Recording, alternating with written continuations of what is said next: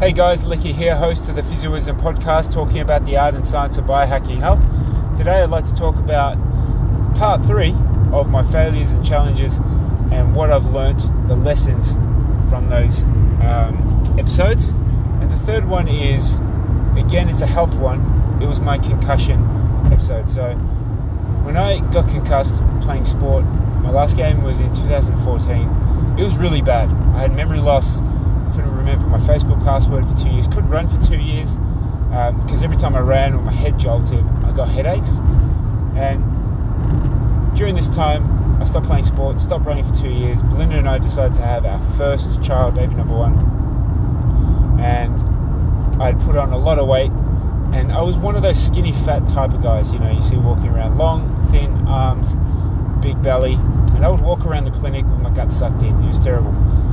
And there was a point where Belinda and I, particularly Belinda, she just had enough and just said, look, we need to look after ourselves, strengthen our resolve, and get the results. So we started our health journey in May 2015, and it's now 8th of Feb 2021. And over the 6 years, it's been such a ride. So yes, early on, the goal was weight loss. It was to look a certain way, but within 6 months, we had achieved that.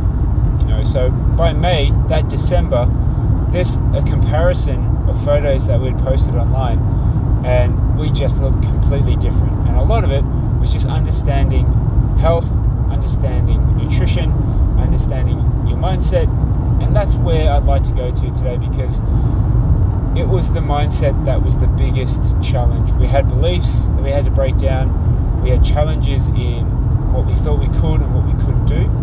So what we decided to do was to evolve our message that we were telling ourselves, to reprogram the wiring in our bodies and send different messages to our brain. That would be the main lesson that I learnt, because now it's changed from looking a certain way to feeling a certain way. Setting a standard so our kids can understand a certain lifestyle.